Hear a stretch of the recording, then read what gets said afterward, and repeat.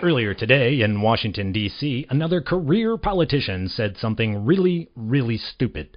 Officials are concerned that ignorance and stupidity has blatantly crossed party lines and, unfortunately, has made its way to those appointed by elected officials as well. You don't say. Now back to your regularly scheduled programming. You have just entered Liberty Lighthouse, where we cut through the fog with common sense and logic. Coming to you from Pennsylvania, the state of independence, here he is, U.S. Navy veteran, author of the book, Progress, Really? And your freedom-loving host, Peter Serafine.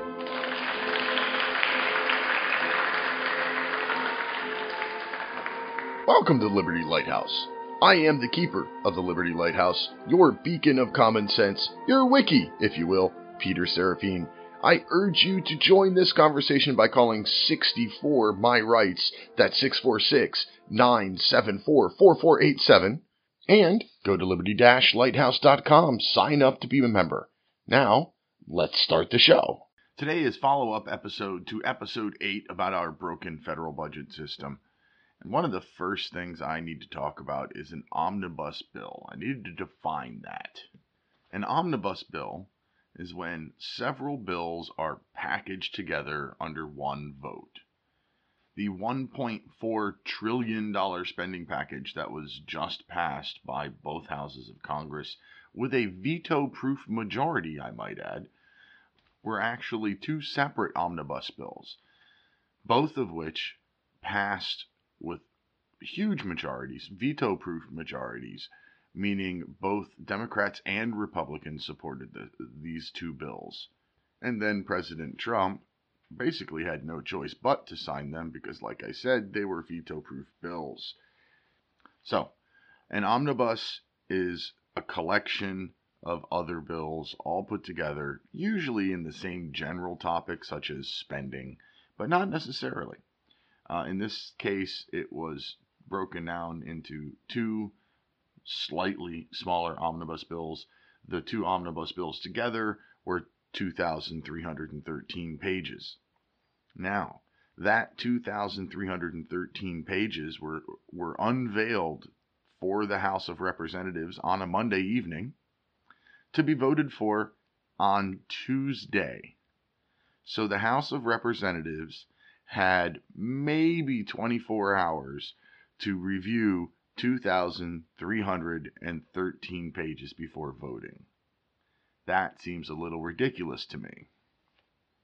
To make it worse, once it passed the House and was turned over to the Senate was given that same 2,313 pages and were given a little less than 3 days to review it before they voted on it. If that's not an example of a broken system, I'm not exactly sure what is. Anyway, one of the comments that we received here at the Liberty Lighthouse was from our friend Eric Thompson. Eric Thompson, the owner of magabook.com and fellow podcaster. He said, omnibus bills are a dereliction of duty. Allows the Congress to stuff it with excess spending without passing individual spending bills. And that's exactly what happened. With 2,313 pages and almost no time to review it, there is no time to argue it, debate it, see its pros and cons, and negotiate the merits of the bill. With 2,313 pages and 1 day to review it, you're going to vote however your leadership tells you to vote or however your conscience tells you to vote. And I personally think everybody should have voted no, just because they haven't had time to review it. Had that been broken up into the 12 individual bills that it should have been, each of those bills could have been debated. Each of those bills could have passed or failed based on that individual bill's merit.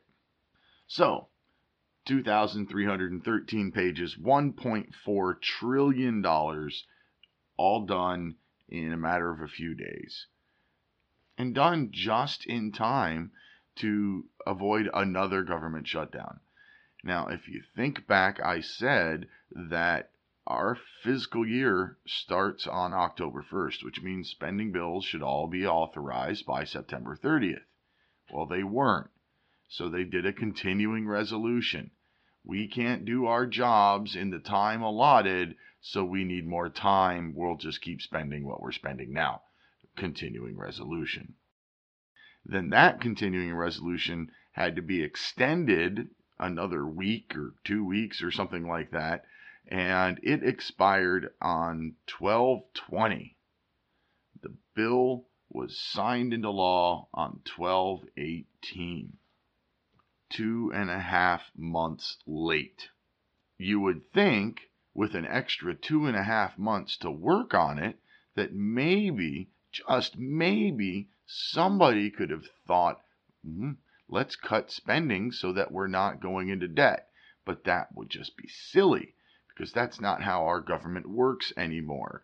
Those two bills, that $1.4 trillion, adds another $500 billion, $500 billion to our deficit. As of December 2nd, 2019, the official debt of the U.S. government is $23.1 trillion. That is $69,999 per individual living in the United States of America. My personal portion of the national debt is more than what I owe on my own house. And it's going up. My house, what I owe on my house, is going down because I make extra payments. I pay above the minimum. Our federal debt continues to go up because our government continues to spend more than we have, and they only make interest payments on this debt. Our elected officials can't pass a bill on time. Then when they do pass it, they can't do it within the confines of how much money we have.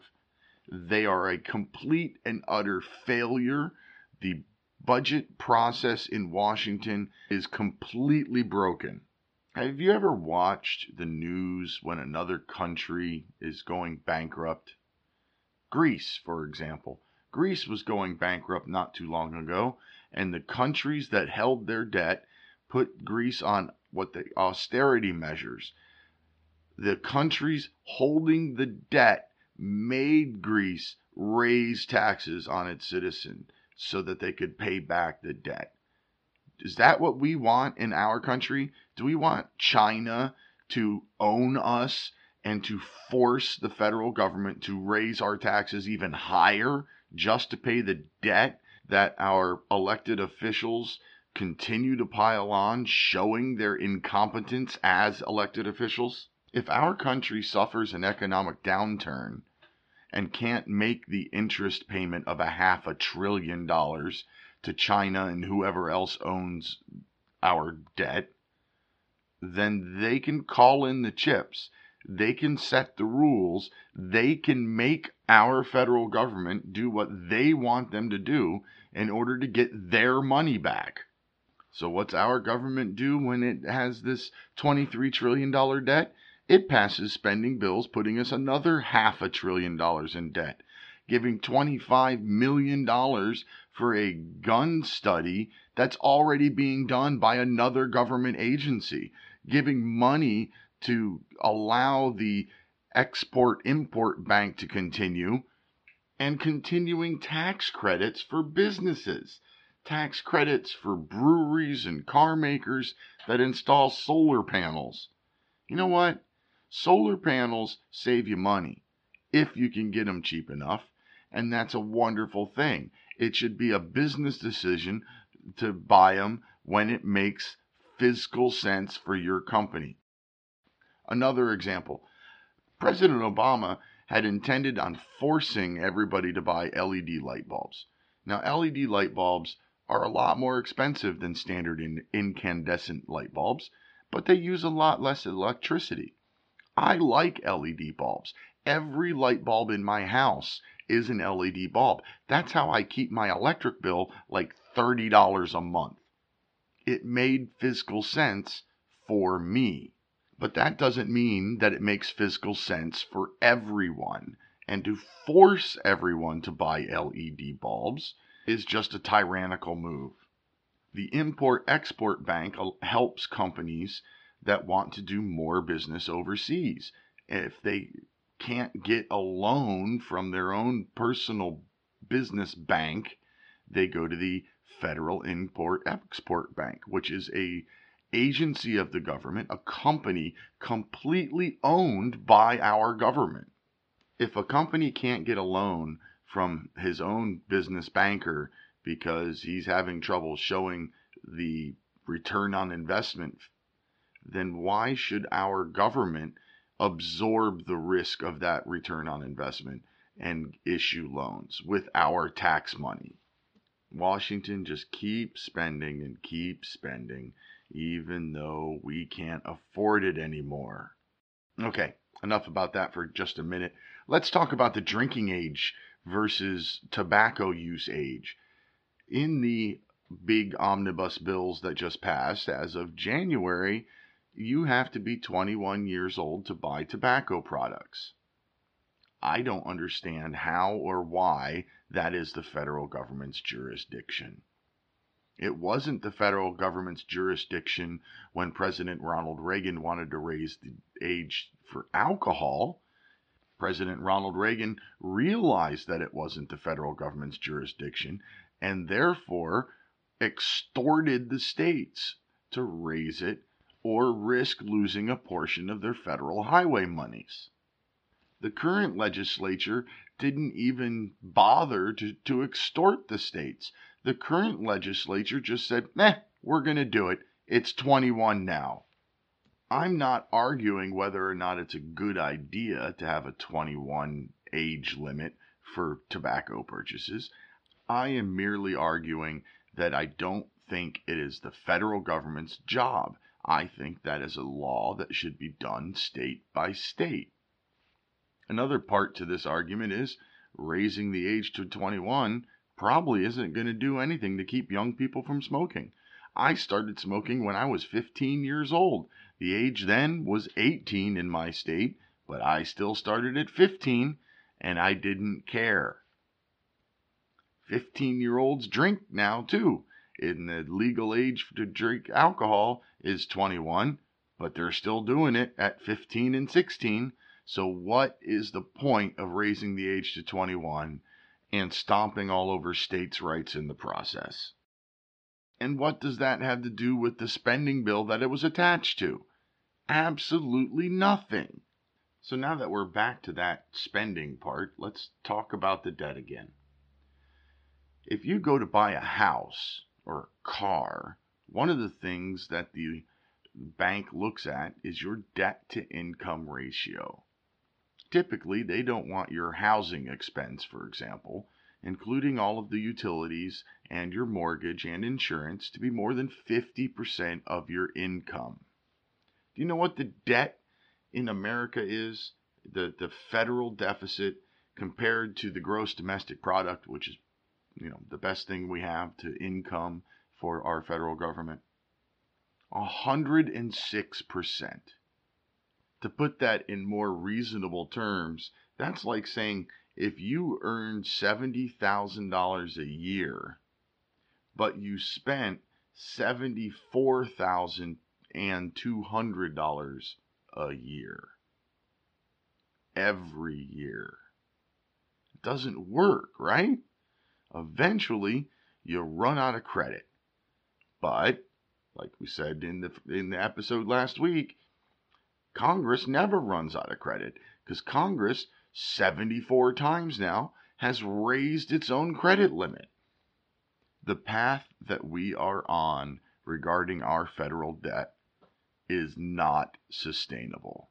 We will be taken over by our debtors, and austerity measures will be forced upon us, and our taxes will go up so high that we won't be able to live anymore. I don't understand this at all.